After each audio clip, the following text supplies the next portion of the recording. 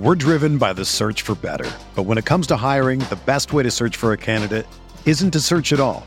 Don't search, match with Indeed. Indeed is your matching and hiring platform with over 350 million global monthly visitors, according to Indeed data, and a matching engine that helps you find quality candidates fast.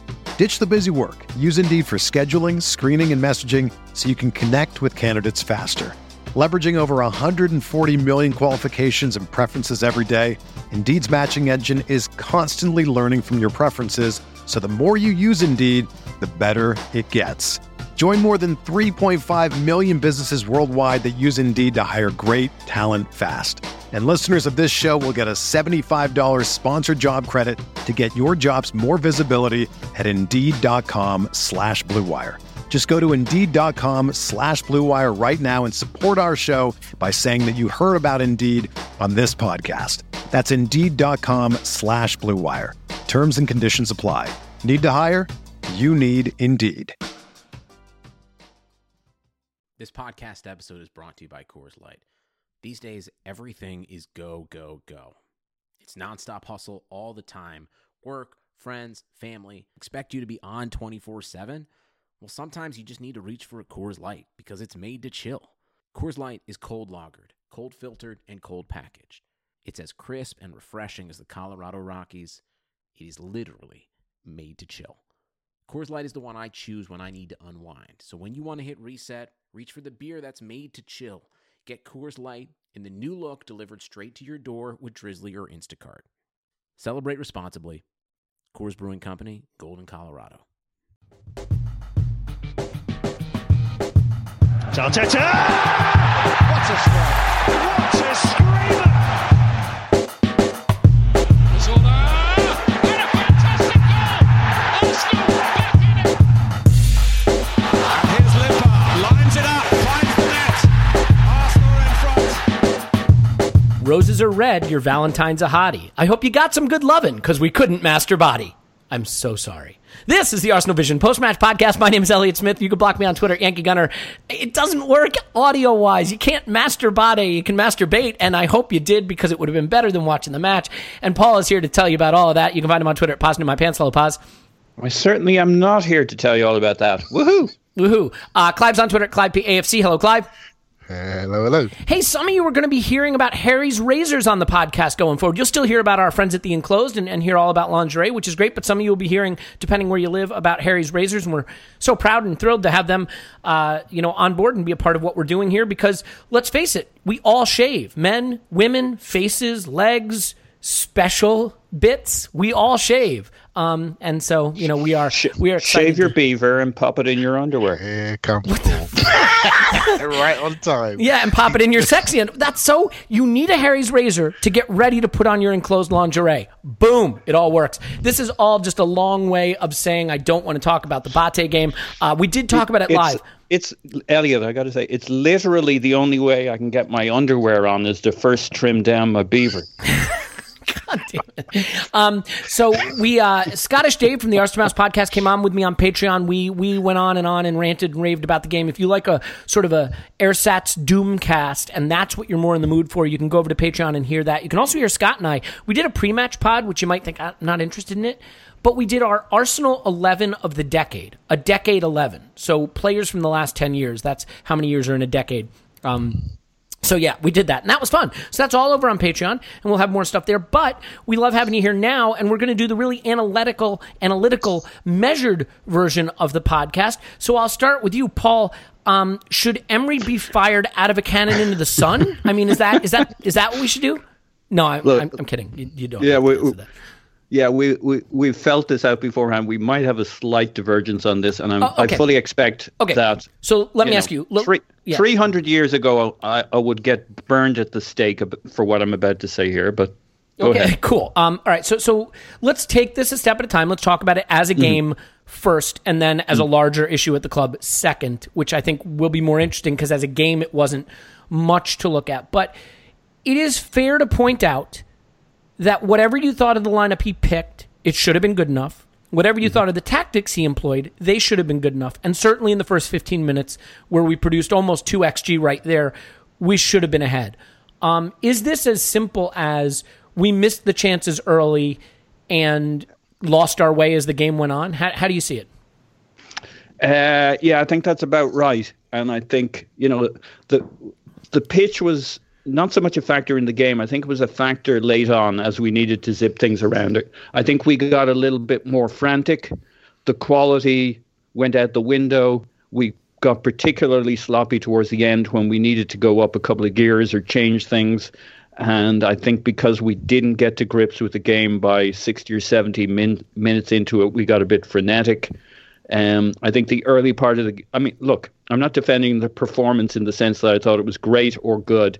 It was a mixed bag, but had they not got their cross knocked in out of nowhere, had we done something with the opportunities we did create in the first half, you begin to write a bit of a different story. And I'll use as a little guide for those who are biting their arm off listening to this. Stuart Robson was the commentator on the match when I watched it, and I did watch it a second time, believe me.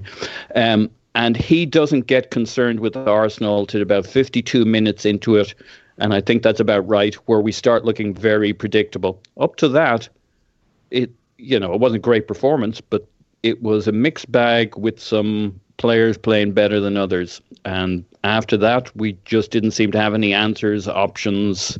There was no Marouane Fellaini to bring in and nod in some of these crosses. There was no Giroud. There was no playmaker to bring off the bench. There was no second striker to use Ramsey for. So there's loads to talk about.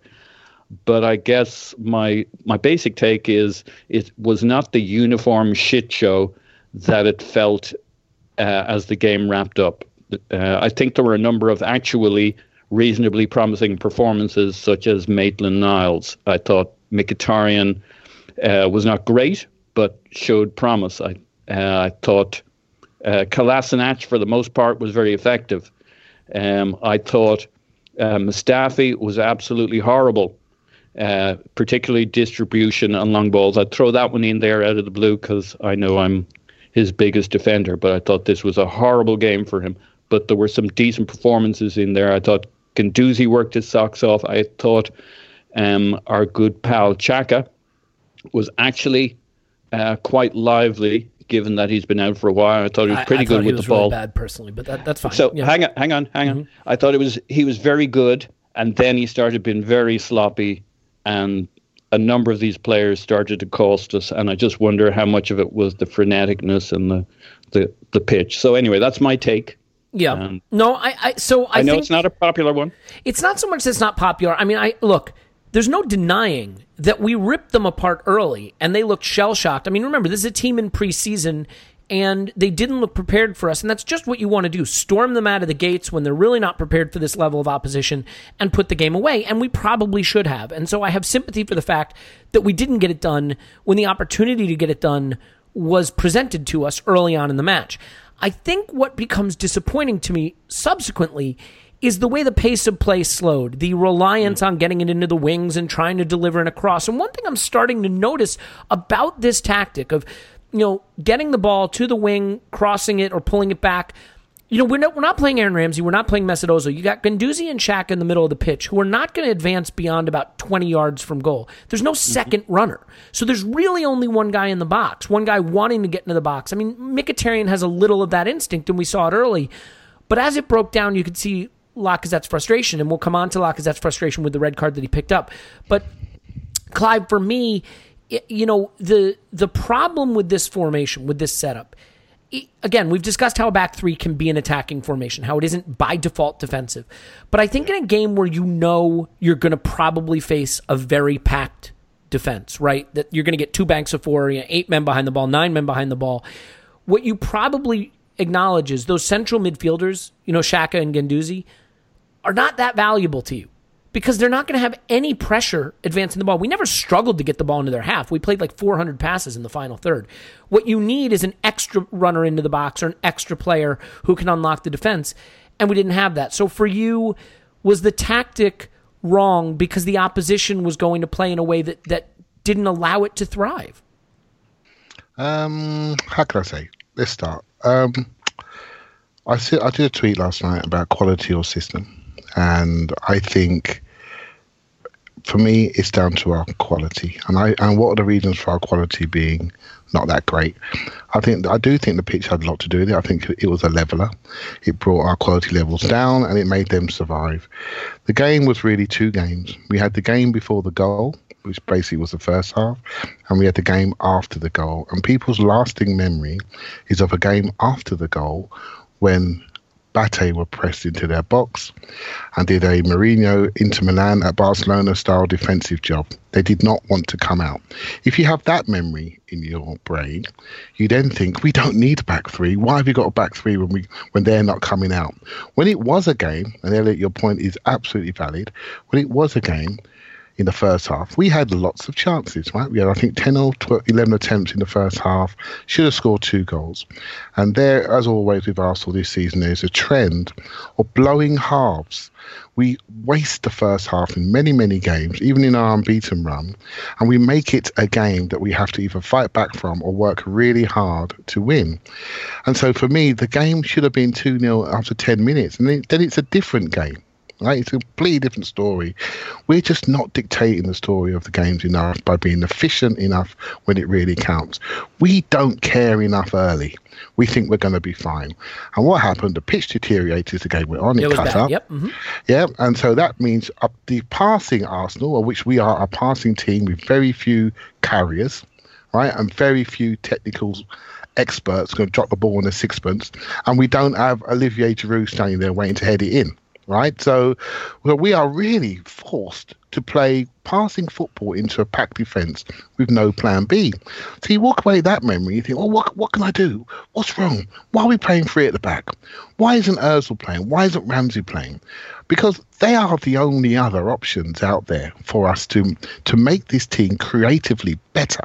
Right, and now the Ozil and Ramsey situations. Let's just call it what it is. Right, if it's a football discussion, purely football, they play, right?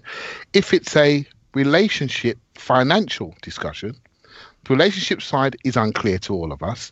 Financial side is becoming clearer. If it's purely football, then boys play, right? So there's something else going on. So, there has to be, or it makes no sense. Yes, I agree with yeah, so please, let's just grow up, shall we? Let's just grow up as and stop thinking about them as a purely football decision, because we know it's not.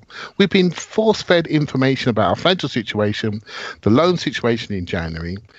If it's football, our most talented footballer plays. Right? If you've got another situation, can I just ask you a question about that, just to interrogate that just a little bit more? I mean, is there no possibility in your mind that Emery has made this the flag he's going to plant, that Ozil, for whatever reason, will not follow certain instructions about the way he wants to play, and as a result, Emery feels to have control over the team? This is a message he has to send. I mean, I realize these are different players. There was something similar with Hatem Ben Arfa in his past. Obviously, the Neymar situation, which was a little bigger than this, certainly. And I'm not drawing, the Hesse situation as well. I'm not drawing complete parallels because they're all different players and situations. But in your mind, is it possibly just that Emery feels I can't establish myself in what I want to do here if I let Ozil walk on the pitch and play the way he wants to play? I can't dismiss that because it's the view that's out there, and you've got enough sort of back information to sort of have that view quite. So reference points. Let's call them what they are, right? Sorry, reference points. Correct. But what I will say is we don't know. We do not know the reasons. Mm-hmm. The club may have decided we've given somebody an £80 million a year contract and we have to force him out of the club. We cannot rebuild this club without turning this page. Right? So it's an absolutely crap time because we're not playing well. Our most creative player is either, whatever you want to believe, either not at it, got the wrong attitude, or being frozen out. And so it's all depending on what view you have. You remember my points a few weeks ago about we need to communicate as a club about where we're going? Because if you don't communicate to Arsenal fans, we're going to fill in gaps and we're going to drive ourselves crazy about what we think is going on. Right? So, and from a communication point of view, we had the master communicator for 22 years that's no longer there. And now we have somebody who some people think can't even communicate to the players correctly, right? Let alone communicate to us. right? So we have a huge gap about where we're going. All we can do is join dots and add up, and we can see chief execs going, head of recruitment going, power struggles behind the club. The team is a bit lumpy. We're not sure what the guy's trying to achieve on the playing side because it's not been communicated. We don't know how much power he's got because it's not been communicated. There was a team behind the team. 2 of those members have gone. So who's in charge of this show? What's the strategy going forward? And all we do see, some people only care about the last game and the very next one. And what we do see is some players been frozen out and some players been given opportunity that some people feel are not as good as some of the players been frozen out. So we have this absolute mix, which is really dangerous because without clarity, you drive division, disunity. With disunity, I have never seen a divided club be successful. Never. Right? Unless you have clarity, you're just not going to get there. So we haven't got clarity from the top down. We haven't got clarity on the grass. So we're in a bit of a problem, right? So if you look at it that way, we've got a bit of a problem. If you look at this game, it's a crap game. It's a game we should have won. We didn't score our goals early enough. We ended up in an arm wrestle. We ended up in a game which had no structure. We had one defender standing in the centre circle. That was it. And everyone else was piling forward trying to get a goal. It's an under-9s game. Absolute rubbish. No formation, no system. When it comes down to it, we did not have the quality to execute. We didn't have the desire to execute because we didn't approach the game properly like we've done for many away games, and we need to focus on the first 15 minutes of these games and dictate the story a lot more, because that's a trend we can all agree with has been going on since the start of the season. Yeah, no, that's all true. I don't disagree with any of that. I think, when you look at these games, and this is the other problem, Paul, right? I mean, we were sold the story. I say sold the story. I mean, it is true of Emery as a Europa League specialist. And that was presumably part of the thinking, right? That we'd get 2 bites of the apple to get back in the Champions League. Top 4 in the Premier League, which I think we all agree was going to be tough, was going to be a bit of a long shot, but we were certainly hoping that it could happen. And then win the Europa League, which again, equally a long shot. In fact, I think statistically speaking, probably more of a long shot. But amen. Yeah, sure. But I think that that long shot doesn't include going out to BATE Borisov, which we haven't done, by the way. I get that. But what I'm trying to say, Paul, is that he should know what it's like going up against this sort of opposition in this sort of competition. And the thing that I think happens when you get a team that sinks down into its box and plays deep and defends deep and doesn't look to come out and play and kicks long when they get their foot on the ball is those central midfielders stop influencing the game. The Guendouzi's and the Xhakas stop influencing the game because they are not the players who can win you the game or be decisive 25 yards out from goal, 20 yards out from goal, 18 yards out from goal. They don't want to run into the box. They don't want to play the straight balls in. They're not as adept at making, as Arsene used to say, that they're the intermediate value passers, right? So what I'm looking at here from a strategy standpoint was I feel that Emery missed the opportunity, whether it would have been Ramsey or whether it would have been Ozil, whether it would have been starting Aubameyang and Lacazette together. And let's be clear, by the way, I don't care if it had been an Nketiah. I don't care if it had been a young player, because I'm all for rotating in a game like this. But I think personnel-wise, he had too many players on the pitch who could not provide the kind of influence that the game would have called for. We didn't get the number of shots that we would like. I think, there was a period in the second half where we're chasing the game where we played almost no passes into the box and had one shot for something like 30 minutes against BATE Borisov. So for you, are you surprised that Mr. Halftime Subs kind of sat on his hands till the hour mark in a game that was clearly crying out for a little more urgency and influence? Yeah. I can see playing 3 at the back in the first half because it got Kolasinac and Maitland-Niles all the way up the pitch, basically as 2 more attackers, and we had a lot of success getting in behind. It was clear at the end of the first half that we could have done with somebody else getting into the box too. And as they became even more defensive in the second half, the obvious play was at halftime to bring Aaron Ramsey off the bench, assuming that he doesn't have a knee injury, who knows, or Aubameyang, or have Ozil come in and start mixing things up a little bit, because we were becoming predictable. They knew where we were coming from. It's not that in the second half, we were universally terrible creating things. We still got Kolasinac into dangerous situations a bunch of times. There was a superb ball from Iwobi that Ozil would have been proud of. We were still doing things probably up to about 55, 60 minutes where you would have thought, this is kind of okay.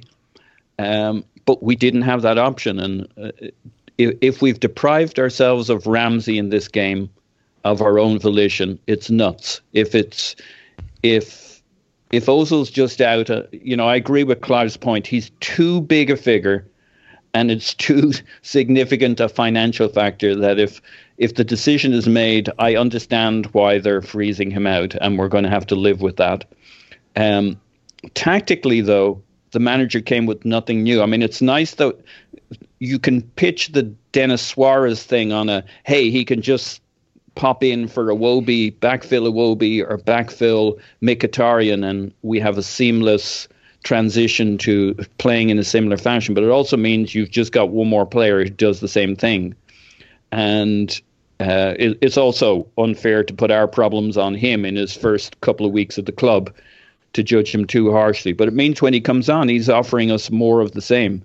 And we didn't have any variation here. I'd also like to reference we were sold Emery as the key to winning the Europa League. I guess the thing is, we sold ourselves that, didn't we? Yeah, I mean, thank you. It wasn't him who said it.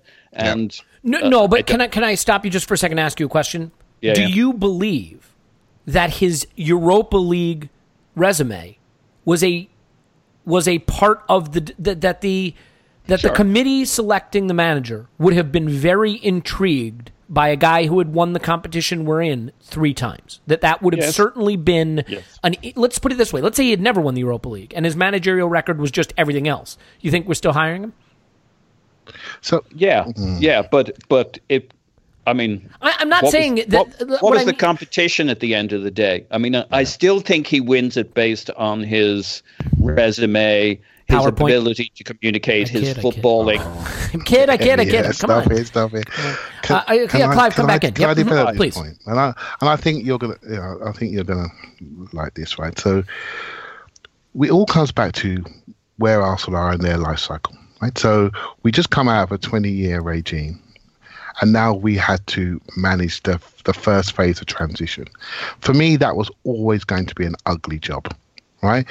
It was never a job for Mikel Arteta, shall we say, like in his first job.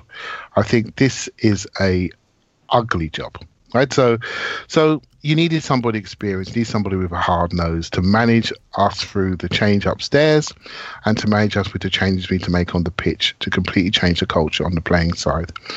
So basically, I feel it's about, what do you think Emery was for? For me, I think he was hired to get us back into the Champions League within 2 years. That's what I think he's hiring. He's got a 2+1 contract.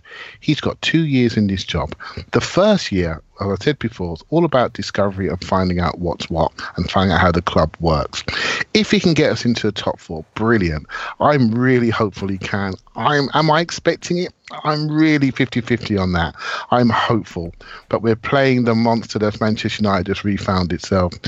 Chelsea are imploding a little bit, but we're still on the same points as them. And Spurs just keep winning, regardless of their performance. They just keep winning. Yeah, they're away in the distance, I'm afraid. Yeah, so we haven't. I thought they would trip up by now and come back closer to us and make it a 3-way fight, but it just hasn't happened, right? So we're in this situation. So for me, we was always in with an interim type manager, and if he then goes past discovery, the next thing for me in phase 1 is trust.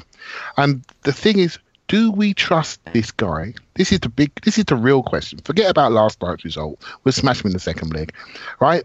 If we just real quick, I hate to interrupt, but it's what I do. The 538, which is like a statistics-based website, they just focus on data and statistic, have us based on their data. Don't yell at me. It's not my data. Have us as a 52% chance to go through. So I would have thought it'd be much higher, but that's all they've got. That's fine. Hopefully we play the game on grass and we see how we go. We beat them 6-0 at home last season. We should be fine. Yeah, I'm pretty confident. But you know what? Let's see what happens. So for me, the first year is about discovery understanding how we operate in a new way. But for me, the most important thing for Emery is to build trust. To build trust with the fan base, to build trust with the people that are going to give him funds to rebuild. And by the way, we're not giving him the funds. The club model has changed. The people behind the club are going to buy the players and give them to him, of which he will be a party to that decision. Right? So for me, this is my worry, Elliot. This is my worry. The club are not building the trust with the fan base. So now you have a wavering fan base. Without that unity, we will not go forward. So we know we've got a number of contractual decisions coming up this summer. We know we've got financial improvements coming this summer. We know that some of the decisions made around Ozil and Ramsey have been primarily financial. So we are creating some room to spend.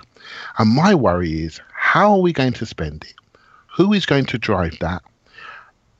Is it going to be the right type of player that's going to make us more successful over the next 5 years? Because what we've done over the last 2 or 3 years is take out a lot of okay players and added a lot of okay players, right? And we've not supported those players properly with the next phase.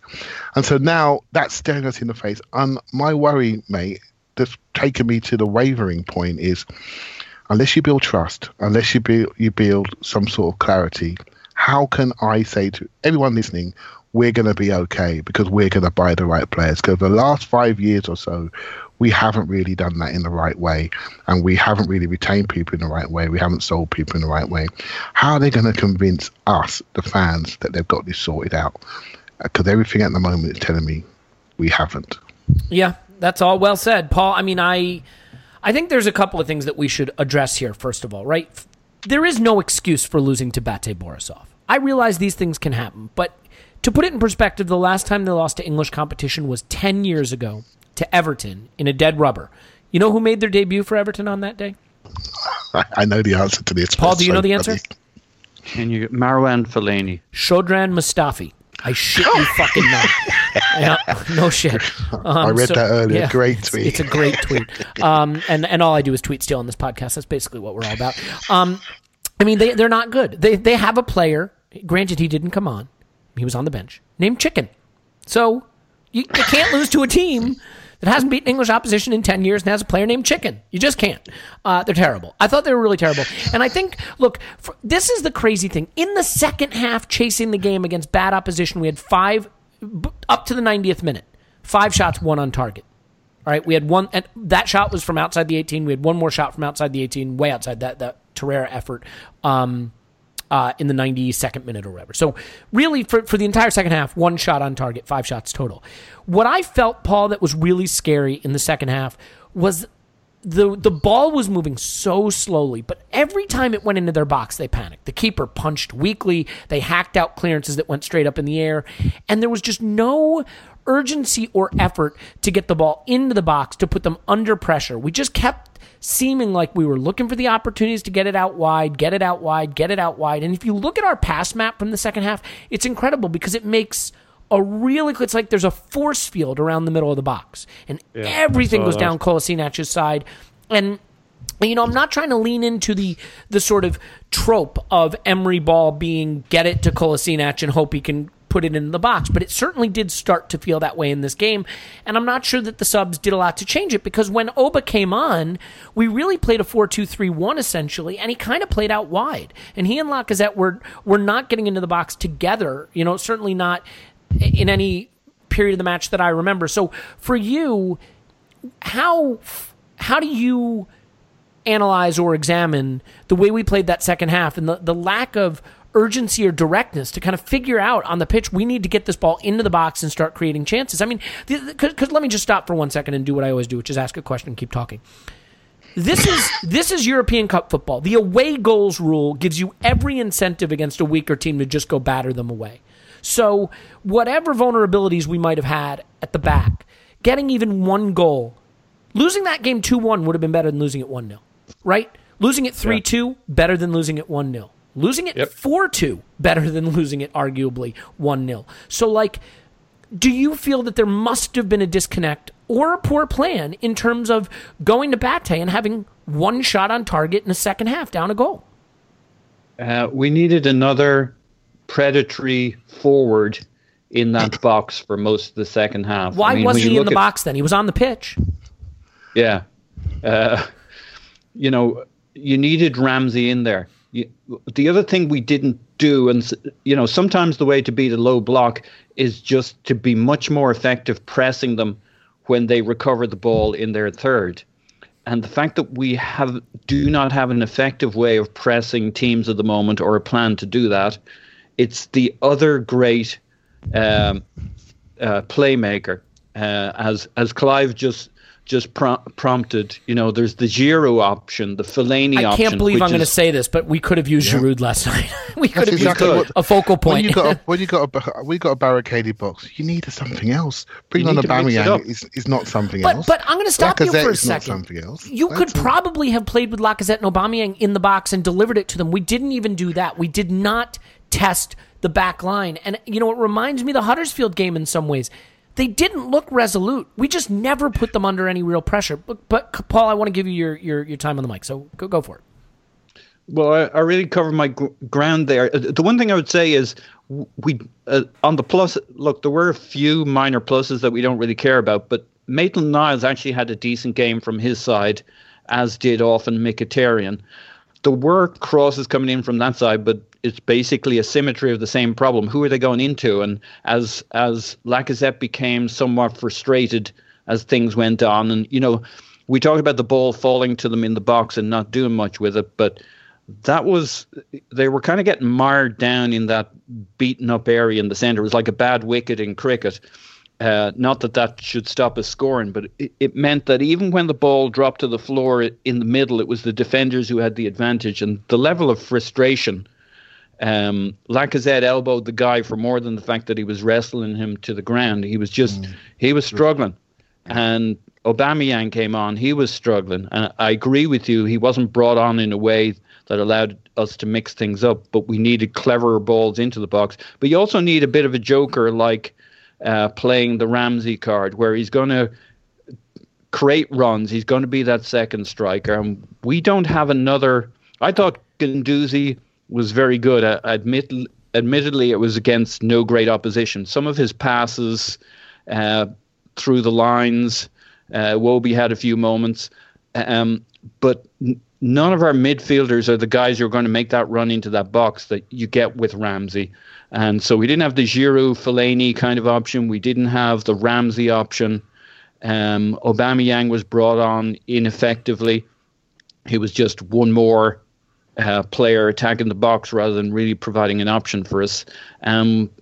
We squandered the aerial balls in. Aubameyang, he scored a few headers, but it's not really his game. So we looked very one-tone and very predictable after a while. I will say one thing. We say that Bata Borisov hasn't played for X months. The one thing they have had time to do over the last month or so is plan for us and practice keeping their shape, which they did really well on a terrible pitch. So to say, like, we were never going there, there's no excuse not to win it, but to say they weren't trying to play football. They were trying to keep a shape in the final third, and the second half played into that.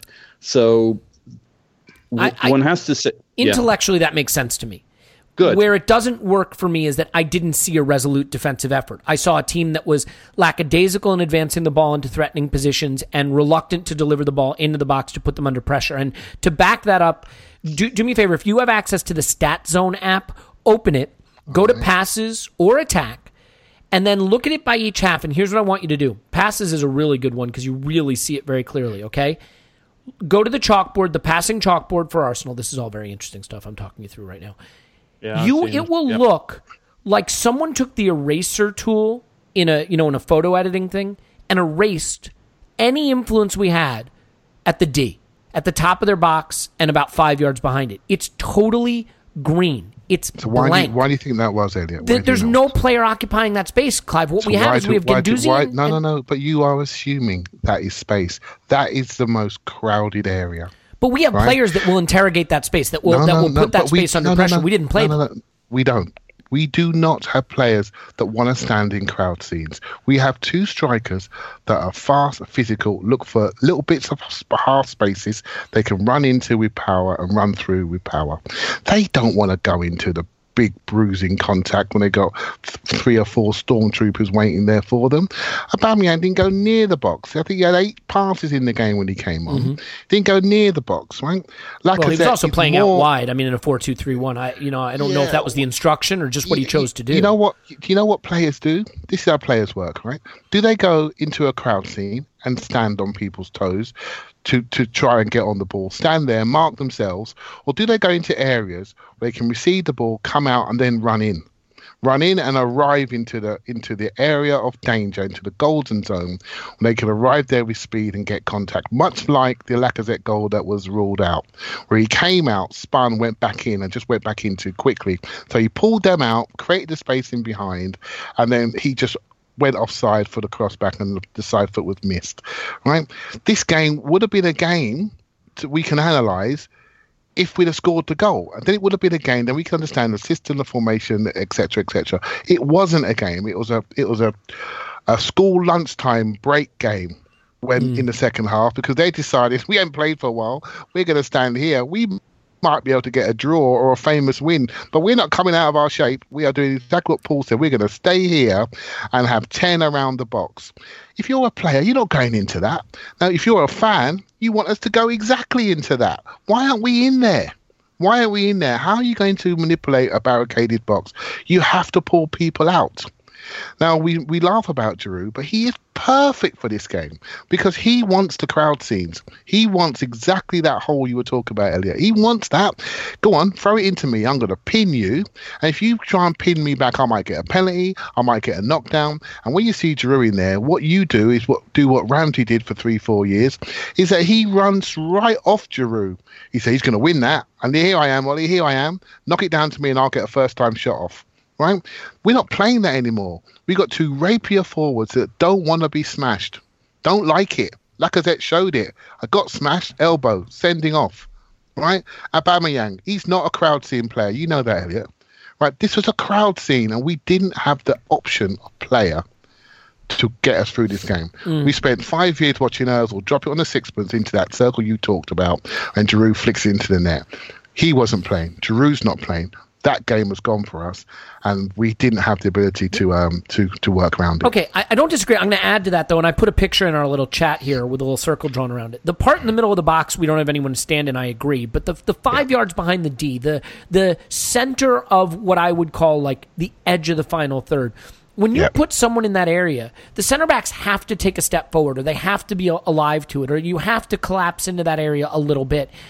Yep. They were able to space themselves across the box and across the pitch because we weren't putting the center of the pitch under any pressure. And that's not just a Giroud issue for me. That's a Guendouzi and a Shaq issue. You got 2 central midfielders who are comfortable playing around the midfield stripe. As they start to step into the final third, they're looking to spread the ball wide. I mean, that's what they do.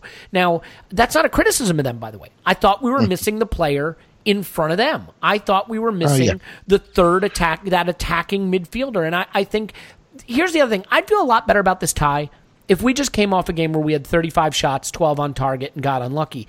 Are we going to, all right, we don't have a Giroud.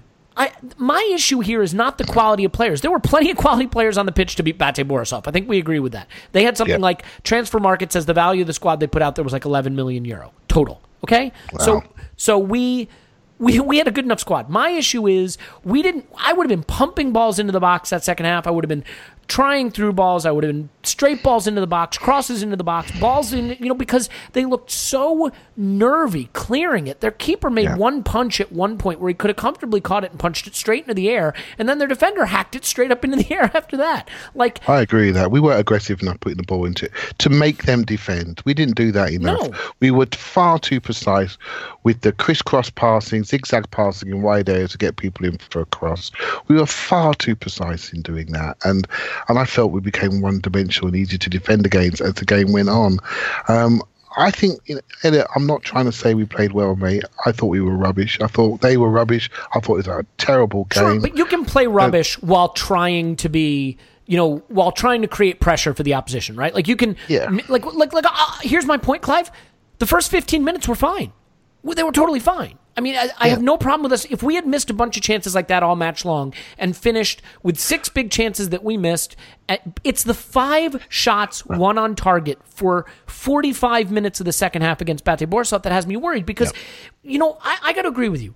I feel like we go back to the Emirates and we stomp them. We beat them 6-0 at the Emirates last season. I think we get through comfortably. But then I look at it and I say, are we going to have them pushed back, shitting themselves? Are we going to be shooting? Are we going to be crossing? Are we going to be putting direct balls into the box? The problem with this Arsenal under Emery for me right now is we don't shoot much. We don't shoot much. We don't create a lot of chances, and we have one route to goal, and it's through the wingbacks. So, again, it's not that I doubt the quality. It's that I doubt that we will have the intensity of approach because I think against a BATE Borisov, you win by forcing them into mistakes. They're going to make mistakes. They're not good enough to play mistake-free football. We will have the variety of approach. That's my worry. Yeah, we will of course. The variety of approach. I agree. And I'm looking at around the squad, and I don't see the variety for that team doesn't deserve to be on the pitch with us. If they can stand in them holes, what are we going to do?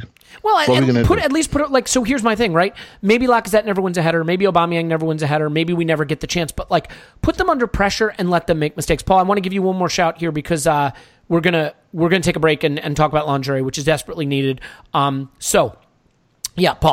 fill in. Sorry. Yeah, listen, it wasn't a lack of effort in the second half. It was a lack of variety, options, craft, and a joker or a playmaker. But you go back and those guys worked their socks off frustratingly and somewhat embarrassingly. I am a bit worried about the leg at the Emirates. I don't think it necessarily goes nearly as smoothly as we're planning. But obviously there's a reasonable chance we'll stuff them. Yes, please. But wouldn't it have been really cool if kind of late in the second half, one of the guys started dancing on their side and then it burst into a flash mob dance and they were all dancing and we were all dancing. Also, second point, 11 million pounds gets you a lot of good players in Belarusia, 11 Messis. So you got to factor that in. Alex Hleb is definitely the Belarusian Messi. He's also 58 years old. He's a Barca player, for fuck's sake. Yeah, that's true. So how we never stood a chance. We're going to take a break. We're going to talk about lingerie. And then when we come back, we'll talk about a whole lot of things, really. What we think of the second leg, the Lacazette sending off. My enduring image of this game, you guys, and it's sort of the thing that had me so apoplectic at the end.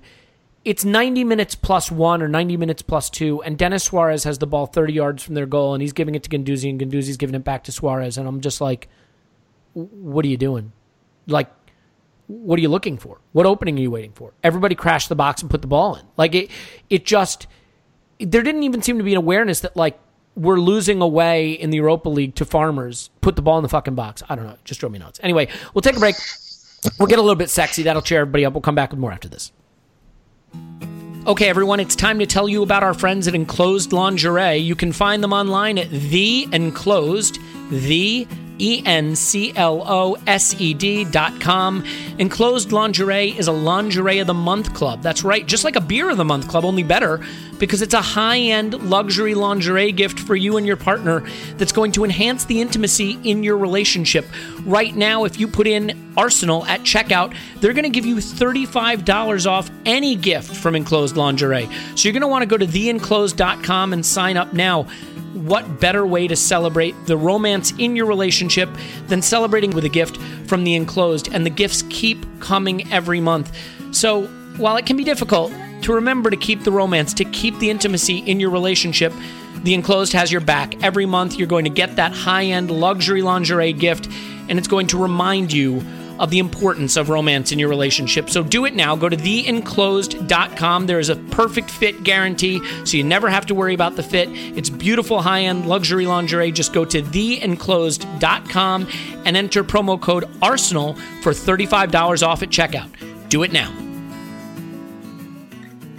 Okay, we're back. And now we get to talk more about the BATE Borisov game, so that should be fun. But what we're going to do is start to transition into sort of what does it all mean? It doesn't really mean anything. I think one thing we can agree on is the frustration here is had we put this tie away in this leg, it would have been really handy to rotate like crazy for the home leg with 3 games in a week in the league next week. So now, instead of being able to be fully rested for Southampton, Bournemouth, Spurs away, we've got to play as full a side as possible, as hard as possible, and knowing us, probably extra time and penalties before playing Southampton, Bournemouth, Spurs away. So that kind of sucks, I think. Let's just quickly talk about the Lacazette red card. Clive, I can't help but look at that and see frustration. Do you see that as frustration with the game, frustration beyond the game? I mean, do you want to play armchair psychologist here and sort of let me in on your thinking about Lacazette getting himself sent off? Yeah, I think there were 2 instances, actually. There was an instance on the left-hand side into the box where he tried to run past somebody and he got an elbow in the face. And he didn't get what he wanted. The ball ran out of play, which wasn't for the first time in the game. The ball ran out of play, and he turned around and was really frustrated and angry because he felt he was fouled. He then came out of the box on our right side, and then obviously the guy whacked him in his coccyx, right at the base of his spine, and he felt that, tried to protect the ball. The referee did not blow up soon enough. You know, sometimes the ref's got to blow on the first foul, so he allows him to turn, and then he just holds him around the waist with 2 hands. And that's just a frustration there. Look, hold on. You fouled me once. I've turned you, and I'm trying to get away from you, and then you're holding me back now. The ref needs to blow that really quick, and he doesn't. He tries to play some form of advantage. And there was no advantage with 2 arms wrapped around the face and around the waist, and then Aubameyang throws the elbow into his chest, and on rising, shall we say, into his chest, and the guy holds his face, goes down. Lacazette, yeah. Mm-hmm. Sorry, mate. Yeah, Lacazette throws into his face and into his chest, rising into his face, and he goes down and takes it, and that's it. And that's the 3-card trick, right? You've been done. The guy's held you, he's frustrated you, you've thrown out, you've gone off, and basically we now lose you for the second leg when I think we could do with him. Right, so that's a real blow. That's a real blow. Well, and I mean, truthfully, ordinarily I wouldn't be too concerned, but we just have 2 goal scorers in the entire team. Like, we have Lacazette and Aubameyang. That's it. And so, hopefully Ramsey plays, and Ozil plays, and Messi plays, and Cristiano Ronaldo plays, and they all play, and we win comfortably. But we will see. Paul, I mean, how much do you worry about Lacazette not being available in the second leg, and who do you think stands to potentially come in for that game? So I worry because he's actually been pretty much in form. He's been mostly putting them away, though he missed a few in this game. He also scored one, but was offside. Had another one the keeper blocked, which was very similar. So he was pretty close to being in form in this game. I think we'll miss him. Aubameyang obviously comes in place of him. I mean, if we line up in a similar format, it's probably a smooth transition, but it means there's literally nobody off the bench. So Ramsey needs to come back, needs to fix his knee, because we need somebody else. When you look at who was the second most likely player to score in our 11 before Aubameyang came on, it was probably Koscielny, for God's sake. So we're going to have that issue against BATE Borisov of who's the second most likely player to get a goal on this team. And if they're going to sit deep, maybe we should start with Ramsey up front, so we just press the fuck out of them and force turnovers, so it's not coming in from the side. So I hope we're all on board back at London Colony with getting Ramsey back into the mix and quick, because we need options. The scariest fucking thing for me is that Unai Emery looks at the second leg and knows how damaging it could be to concede and says, let's play it a little conservative. We'll get a goal eventually. Like that's my biggest fear, as opposed to just like, we beat them 6-0 on this patch last year. Like, just go hammer the fuck out of them and be fine. Well, fortunately, he does have a Twitter account, so I'll message him that. Yep. Mm-hmm. Yeah. Hopefully, he's picking up a bit of the vibe that he, even if he thought it was a great idea before he logged onto Twitter, he better not go conservative on this Emirates match. Yeah, and I'm sure all the messages he's getting on Twitter are thoughtful, helpful, and helpful, circumspect. Slide into his DMs. So, Clive, let me give you his words. The one thing that bothered me on Mesut Ozil's absence, and this isn't an Ozil question, but this is related to something he said in the answer to that. Today, the players that are here, we can win with these players, and we deserved that. Last week, for example, we won and we played with the same players. Today, for me, the performance is no different.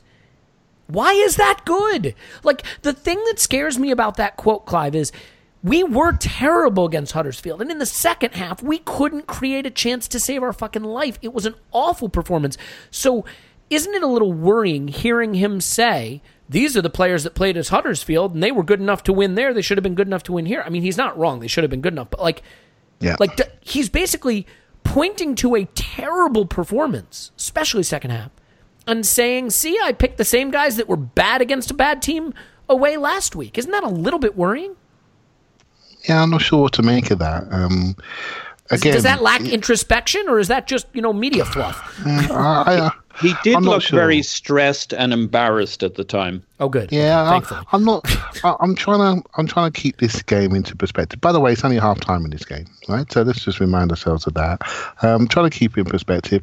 I thought the Huddersfield game. There's lots of room at this stake, so they could tie you to the other side of it before they light the kindling. So welcome aboard.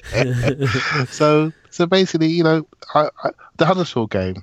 You know what bothers me? I'll tell you what bothers me. We have too many games where we only play half a game. That's what bothers me. It's been something that's bothered me all year. Play the whole game. At Huddersfield, we played the first half and then didn't play the second half. We just didn't play. Right? And I get it that these players are playing 3 times a week and all the rest of it. And you know what? They got the game under control. They don't rate the other team. Players know when a team is good and they just play what they need to do. I get it, right? But come on, man. We want to see something. We want to see a Fulham away every now and again. We want to see somebody get it. Just to get people on board, get the trust going, get the feel-good factor going. That last-minute goal at Huddersfield, for a 2-1 win, I felt it really damaged people. I felt it really damaged people's perception of the team, that we couldn't keep a clean sheet at Huddersfield, haven't scored a goal since before Brexit started, right? So it's not right. It's important that we do things properly. We haven't taken that second half seriously enough. In the first half of this game, we didn't take it seriously enough. So you could say he might be thinking, well, you know what, if we'd have scored in the first half, the second half performances speaks for itself. Well, we didn't score. We end up in a fractured system, in a fractured broken game on a muddy pitch, getting worse, trying to play perfect passes and continually passing the ball out of play. It is a concern. And of course, soon as what do? We then look at the players that have got the accuracy and technical security that we expect and disruption in the box. And the very 2 players that this team needed on this particular day were the 2 players, one injured, one not available for whatever reason. We needed just those players for this game. It was perfect for them. No running back, all running forward, passing the ball into a sixpence. We got 2 players who can do that, can't we? We really have. And so that's a concern. So I'm trying not to judge Emery on communication because I don't think he's that good at it. And I said before, we have a void communication-wise in the club, and we need to fill it fast, really fast. Yep. I mean, for me, there's a part of me that says you just throw a game like this out. If it weren't for the fact that I see some of the problems in this game that I consider to be problems under Emery generally. And, Paul, this is where we have to start to look forward a little bit. And I think there is a trend developing. Don't do it, Elliot. There is a trend developing. We're losing him, Clive. There is a trend developing that this is a team. It's like that thing, with the sheepdog and the sheep, and you're trying to get them in the pen, and there's that one sheep that's starting to get twitchy with the Emery still in pen. Here we go. Okay. He's going to bolt. I'm not bolting yet, but give me about 2 minutes and I'll be there. If Emery's remit was to get the most out of the current group, like if he got hired on the argument of like, look, Unai, we're giving you a squad that is imbalanced and has flaws, but it's got a lot of senior players in it that are approaching 30 or over 30. We kind of need you to get back in the top 4 now. Your remit is win now, not build for the future, win now.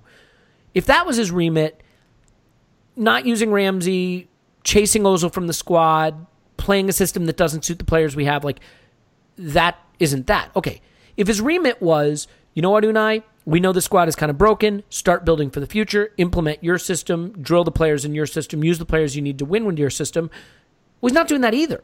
He started one way this season. He talked about pressing, getting the ball back quickly when we lose it, playing the ball forward quickly, being protagonists.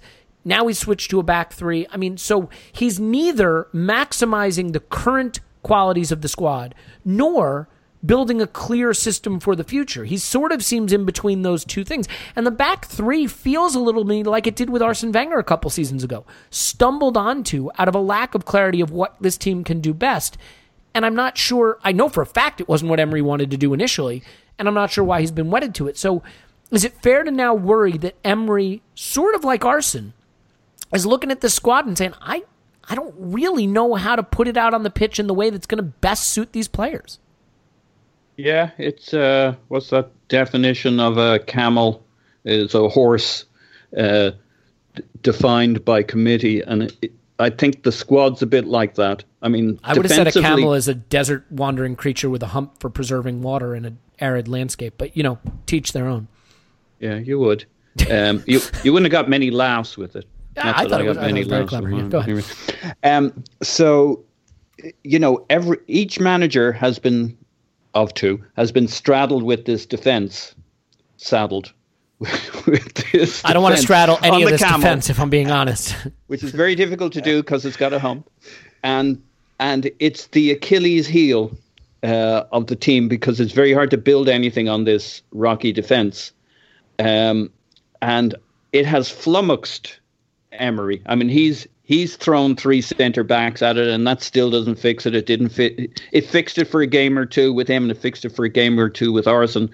But there's a Bermuda Triangle in our defence, mixing his metaphors, and nobody knows how to fix it. We need another strong centre back in there, or Socrates to stay fit long enough that he can pair up with Koscielny, and they can build a robust enough pairing. If we can get that pairing firing again, it'll give us a platform at the back that we don't have to have these compromise formations. But if we can't, and those are 2 players that have had their challenges, we're going to struggle all the way through to the summer. So if those 2 lads can stay fit for most of our games, I actually think we have a chance to turn things around till the summer. I agree with your concerns on Emery, as in, what is his remit? I suspect the problem is it's both. He needs to build Arsenal for the future and get us back into the top 4, or at least look like we're heading into the top 4 as his minimum remit. And unfortunately, this would be the point in the season at which you're looking for that turnaround. And we're still a bit of a mess, and players coming and going, the Ramsey situation, the Ozil situation. I mean, the Ozil one looks like it's done, so we should almost stop mentioning him, but we won't. So it's how much do we use Ramsey, who will continue to be a very useful role player for us, but it's the rest of the guys that have to make it work. It's troubling. I don't know what I think about Emery. I don't know if you're allowed to just not be sure. It's not that I don't have an opinion. It's that I have 2 opinions, and the future will prove which one happens to be correct. I don't know how I feel about Emery. If I were selecting a manager today, I do think he has brought. We shouldn't forget that he has done things for this team. They do work hard, I think, in every game. They do put in the work. They are serious. There is a structure and a plan to each game, even if there isn't always the variety we need or the creativity, even if it's a bit conservative. But it looks like we don't have a structure, because when you leak goals, everybody assumes there wasn't a plan and it didn't work. But I think there's clearly in every game a plan. There was in this game. I don't doubt that there's a plan, Paul. I question whether the plan, you can plan to put a bunch of round pegs in square holes, but you'd be better off planning to put those round pegs in round holes, if that makes sense. Speaking of pegging. I think the lineup was okay. I think the lineup was okay. I think the problem that keeps coming back to it is when you can't keep goals out, when your defense can't defend the best laid plans of mice and men. No plan survives getting punched in the mouth or whatever. Yeah. Yeah. So Clive, jump in, and then we've got to talk about this Ozil thing that's breaking. I'll let you do that. Paul's absolutely, he's right. We've lost our platform a bit. We've lost Bellerin. That's major. We've lost Socrates. That's major. So to patch that up, we have to go to a back three because Maitland-Niles is not a fullback in a four, and neither is Socrates. But maybe we are moving. If I was the manager and he wants to play a back four, I would look at Mustafi at right back. I would love to see Koscielny and Socrates in the middle of defence and Monreal at left back. And there's your platform. Now, 3 of those players are over 30. And one needs to be shot, right? So we got a problem. We got a problem there. If Koscielny, and Tim nailed it on the Arscast today, right? And I almost found myself finishing his sentence. If Koscielny is still your best defender, what have we been doing for the last 10 years? Right? That should not be the case. And he is clearly our best defender. And so we're asking a manager to build something. Oh, by the way, can you get rid of the guy we gave an £80 million contract a year? So we need to reduce our wage bill. I'm sorry, we can't support you in January. You're just allowed to loan people. Can you go and find somebody you can get on loan? Right? And by the way, we're going to judge you now because you haven't turned this ship around. Even though half the players that you have, more than half the players are not your players in any which way or form. And we've even bought players during the summer that don't suit your system, in Lichtsteiner, for example. So it's very difficult. So I want to judge him, but I don't think it's fair to judge him based on all these extenuating circumstances. But the direction of travel is not good. We have 3 home games coming up. I believe 3 home games coming up. Mate, we need to win them all. We need to win them all because then we go to Spurs. We need to win these next 3 home games. If we don't win these next 3 home games, as we should do, we have a problem. We have a real problem. We then go to Spurs, and they're going to have all their injured players back running around like 3-year-olds. We need to go to Spurs with full confidence, right? Otherwise, trouble. I tell you now, trouble. Yeah, and it starts with a T, and that rhymes with P, and that stands for piss myself the day of the game. I want to ask you guys a question before we talk Ozil, just real quick. I want to talk about sacking the manager. Just casually drop it. No. I'm not saying we should. And I want to be clear about this. I'm not saying Emery should be sacked. I'm not saying we know if he should be sacked. I'm not saying it's time to sack him. I want to talk about sacking managers in general. We have had a manager for 2 decades who was a legend, and we felt shame for a while about wanting him out. We had to come around slowly to the idea of wanting him out because we loved him so dearly, because we held him so close to our heart, because he had accomplished so much at the club. Some people learned to hate him, which I can't understand, but some people got more comfortable wanting him out, and over time we all kind of got there. Modern football is not that. Modern football is coaches that stay 3 to 5 seasons if they're successful and 1 season if they're not. Leicester fired Pearson. They sacked Pearson. They hired Ranieri. They won the league. Chelsea won the Champions League with a caretaker manager. They won the league with multiple managers. Pellegrini won the league 2 seasons later. He was out and Pep was in, and Pep got 100 points and won the league. Brendan Rodgers got Liverpool as close as they ever got to a title in the Premier League era. He got sacked. Now they have Klopp. They're better than they ever were. I'm not saying we should sack Emery. I'm not. And by the way, we sacked Arsene Wenger. We had to. PSG sacked Emery, and they're better for it.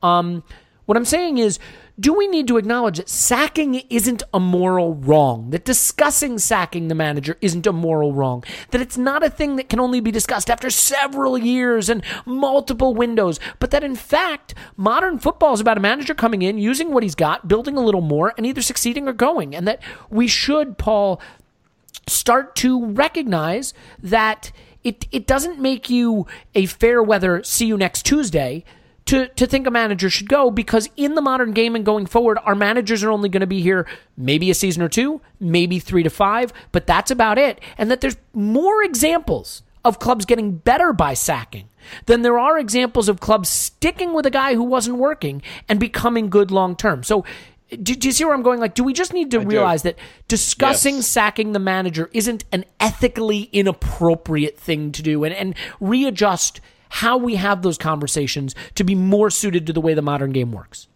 Yes, we do. Every fiber of my being twitches against this, but yeah, that's the way it works. Most new businesses fail.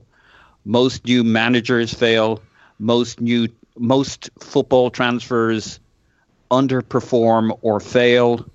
That's just the way it is. And so you got to come into it with an exit plan. That's why managers load up their contracts so they're so hard to sack. That's why Jose Mourinho had his 19 million poison pill that made even the United brass slow to sack him, despite the fact that he's been working 6 months assiduously, in fact longer, across the summer, lobbing all sorts of grenades at them to embarrass them to get himself sacked so he could get even more than 19 million. It's just the way it works, and we need to be. You can't be classless, but you got to be honest about it. And for me, the litmus test with Emery is something we can't see, which is what's his relationship with Raul Sanllehi, because that's really who we're betting on. And do we have a strategy for Sven Mislintat 2.0 to move forward, recruit in the right age group? Is it ever Banegas going forward for Emery? Because if that's what he thinks he needs, I'm out. We have a very limited budget, as he himself took the time to explain to us. So if he doesn't spend it on 23, 24-year-olds who will be either his going forward or the next guy's going forward, if he wants to spend our budget in the summer in ways Raul Sanllehi shouldn't be letting us, then I'm out. But if he's willing to commit to the project going forward with the next Torreira, the next Guendouzi, the next whoever in the 23 to 24 year bracket, then I'm very open to continuing forward with him. That's my metric. And I'm going to turn it over to you, Clive, and I'm going to say it this way. I am not saying sack Emery. I have no problem giving him the rest of the season. If we finish top 4, win the Europa League, of course he deserves to stay. If we finish top 4, he deserves to stay. If we win the Europa League, he deserves to stay. If we finish outside the top 4 and don't win the Europa League, I think it is fair to say I didn't love the football we played. I didn't see a clear plan. I didn't see him working with Ozil and getting the most out of our highest paid player. I'm not sure I have the confidence in going forward with him. And you can say, oh, well, that's an entitled cunt's attitude. And you'd be totally fine to say it, by the way. But what I'm saying is that's modern football. If the plan isn't clear and the season didn't work and you got to make a decision about what to do, then in modern football, you usually move on. That's usually what happens. So, Clive, how do you feel about that as the way it works and the way it should work? So I've got a few assumptions in there, and Paul brilliantly said, right? But you're assuming Emery owns the plan. Let's forget what we used to see. Wenger owned the plan before, right? Agreed? Well, he owns the plan on the pitch. Right, so you didn't say that, right? You said about the plan. I meant what he's trying to do with the squad. So let me rephrase. Yes, and we're in February, mid-February, I still don't see anything on the pitch that I can point to and say, yep, I see something Emery's doing and it's working and we're getting there, and if he gets the right players, that is going to be a winning solution. I don't see that yet. He's absolutely, it's not as clear as what we were talking about in November. And it certainly doesn't fit with the comments he made about what we should expect in the summer, right? The win the ball back quickly, move the ball forward quickly. We saw all of that, direct running, passing the ball forward. We all eulogized over it. He's lost 3 key players for a season, and he's now trying to patch that back up, and it's not looking great. Right, it's just not even close. We don't seem to be working as hard. Those fundamentals I kept talking about seem to have disappeared a little bit, and we are now we look very much like last year's Arsenal with maybe a reduced plan on the pitch because we got reduced options on the pitch, right? Because we now have only got one style of playing, and if that doesn't work, we're in a little bit of trouble, right? We almost need to give other people the ball to create a transition team, and when teams sit in, we're struggling. So yeah, we're making that assumption that he owns the plan. There's 2 plans, and Paul's nailed it. There's 2 plans here. There's 2 levels. There's 2 layers. We have the plan behind the team and the plan on the pitch. At the moment, the plan on the pitch is dead. This is it. Can we squeeze stuff out of this group? Because he has not been back. So Elliot, I think, is a 2 + 1 year contract. This is a 2-year role for him, right? And at the end of it, he has to do really well to get the next contract. He will get that at the end of next season if he's still here. But if he gets the money to build this club, and he's part of the team that recruits, and he's not working by Christmas, he's done. He is done, but that could be the time in the new harsh world where it doesn't really matter, because what we're trying to build. Sorry, mate. Last little bit. If we're building two teams, the first team is not quite built yet behind the team, and the manager becomes just a movable part. And your point and your original question was, we have to change our thinking that we don't have to have somebody there for 15 years, and we don't have to wring our hands, because we have a structure that allows that person to change, because everything is not wrapped around them. And that's exactly, that diversification is exactly what we all wanted. So we haven't quite got it yet, because the structure's not there behind him, and we're not sure the relationship that Paul alluded to brilliantly. We don't know the relationship between between Emery and Raul. That's the key relationship. The guy that's running the football show is the guy we need to be looking at and saying, you need to start talking. You need to start saying what your plans are for this club. You've got a budget coming in the summer. I know you can't say too much because we don't want the selling clubs to understand what we've got in our back pocket, but I can't wait for the summer, because the trauma we're going through now, it needs to disappear really quickly, because we're filling the gaps in, as we spoke about earlier. Yeah, and by the way, again, I want to be clear. I am not saying let's sack Emery right now. I'm not there yet. I have a lot of concerns, and I have to admit that I'm closer to thinking he won't get it right than that he will, but I am not decided on that yet at all. What I'm saying is we have to stop thinking that a manager can only be evaluated 7 years into their tenure or something. You know what I mean? That's just not how it goes. For all the reasons I listed, for all the clubs I listed, Pearson didn't do anything wrong at Leicester, but Ranieri won the title. You know, Pellegrini didn't really do anything wrong at City. Look, Arsenal... So, Elliot, can I ask you a question, Elliot? What's the difference? You know, I feel slightly different about Sarri, for example. I think he could be in a bit of trouble at Chelsea. You know the difference? Honest to God difference? You're not a Chelsea supporter. So, I mean, that's, I hate to say it. You feel there is something grotty about saying that our manager should go, but you don't feel that way about saying theirs should go. Well, I think their manager's in probably a bit more danger. And on my reasoning is he has been backed to put some key people in place. Do we believe that? Do we believe that loaning Higuain and moving out Morata made them a better team? Okay, fair point. He has put in his key kingpin in Jorginho. Yes. Also, goalkeeper was a situation they was in a contract situation with Courtois, so they had to lose one for 35, buy one for 70. But let's not be too revisionist about our situation too. If I asked you what is the single position we have most ignored over the past decade at Arsenal, you'd say defensive midfielder, and we signed Lucas Torreira, and I think we all agree that was a brilliant signing. So I'm not saying Emery's been back specifically. No one credits that to Emery. No, we credit that to everybody else but Emery. Right, and we don't see that as his style, because. Can I ask you a quick question? Do you think? I mean, we got Socrates, Lichtsteiner, Leno, Torreira, Guendouzi in the summer, and Denis Suarez, who is a player that by all means we believe Emery wanted. Do you think we have a better squad January 1st of this, or February 1st of this season than we had February 1st of last season? I think it's indisputable that we do. Yeah, we didn't lose anybody so. of value, and we added players of value. So, you know what? Let's not go down this rabbit hole yet. There's time for this to sort itself out. Let's talk the Ozil thing before we go to an hour and a half, because I don't want to get to that point, because I'm paid by the minute.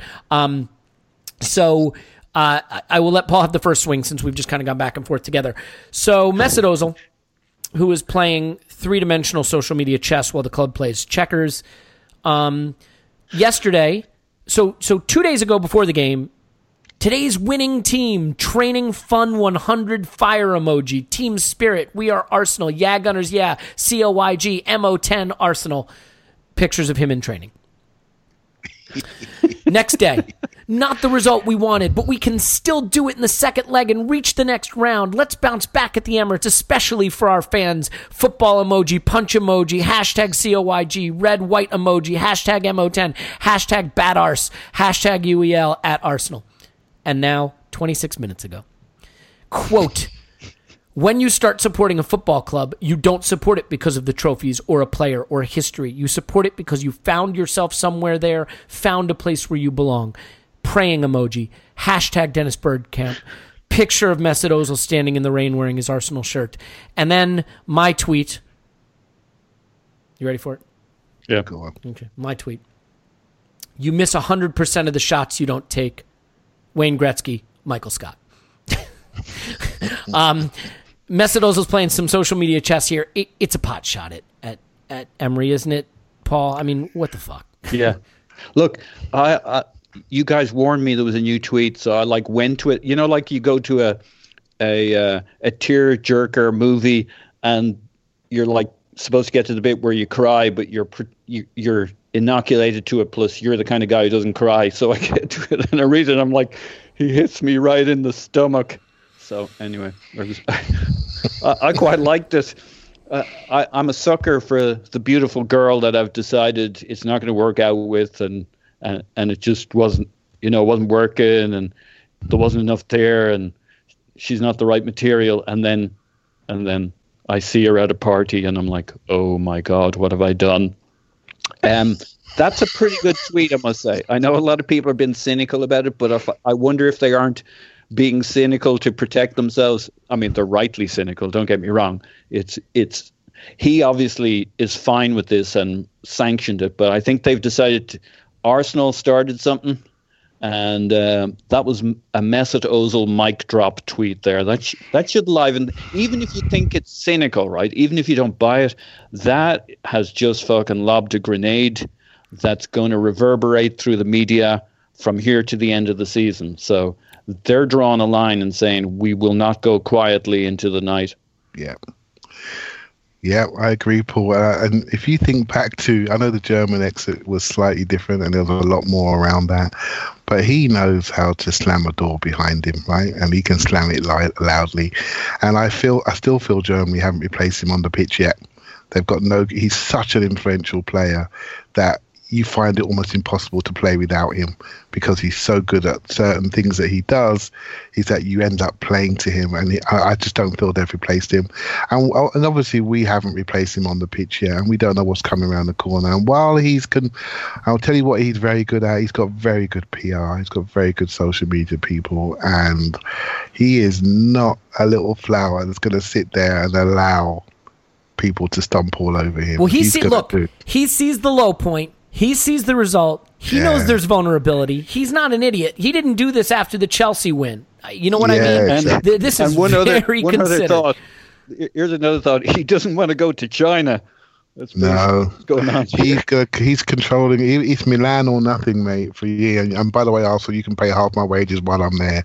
He's making sure he's controlling this, and he's reaching out to the fans to make sure he controls the narrative, and make sure that everyone knows I'm fit and I'm ready and I'm sharp and ready to play. And by the way, I never had a bad game previously. The fact I've missed 100 games in my Arsenal career, don't worry about that little statistic. Most of them are this season. Don't worry about that. Don't worry about that 100 games I've missed in my Arsenal career for sniffles and colds, etc., etc.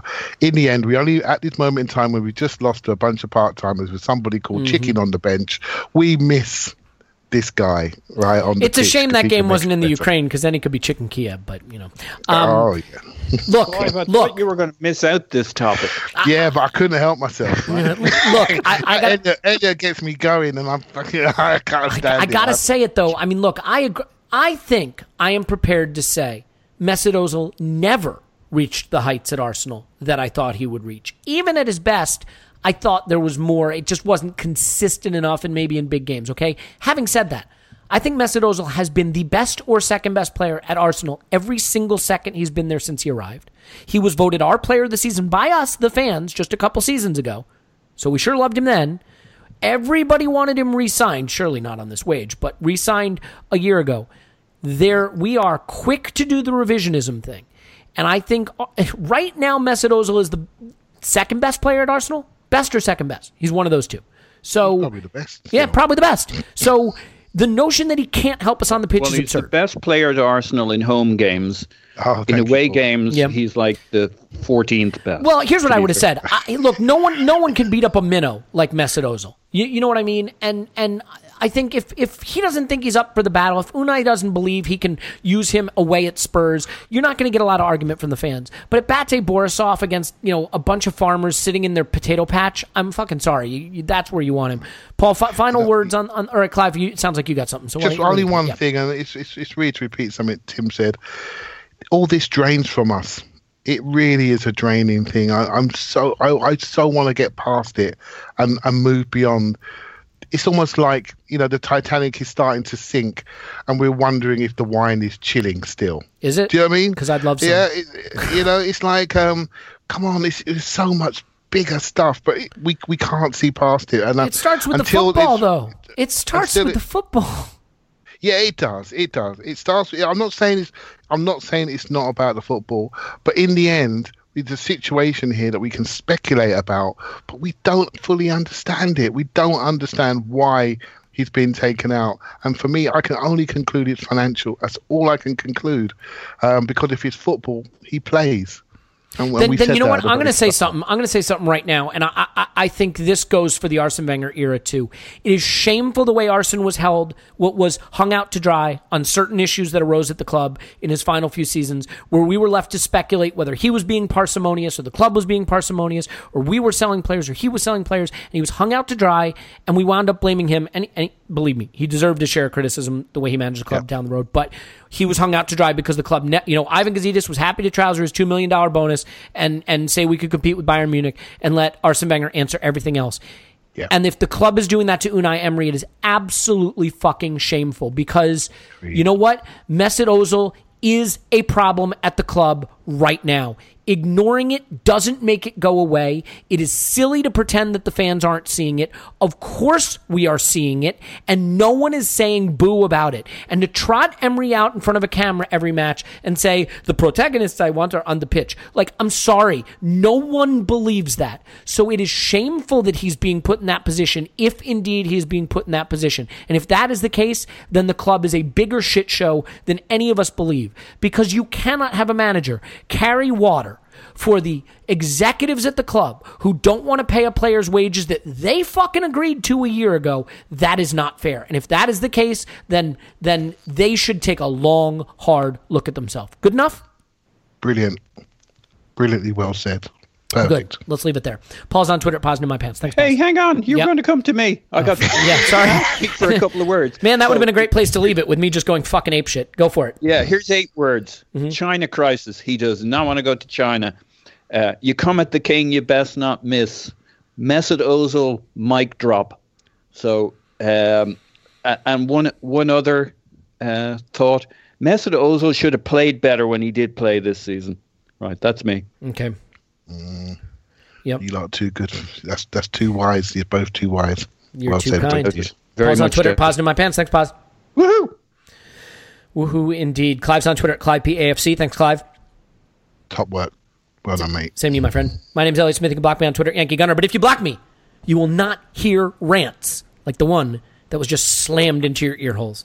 And, I hope it felt good. In any event, I've got 9 medical orifices. Elliot, keep going. We'll be back after the much-needed Arsenal 10. BATE 0.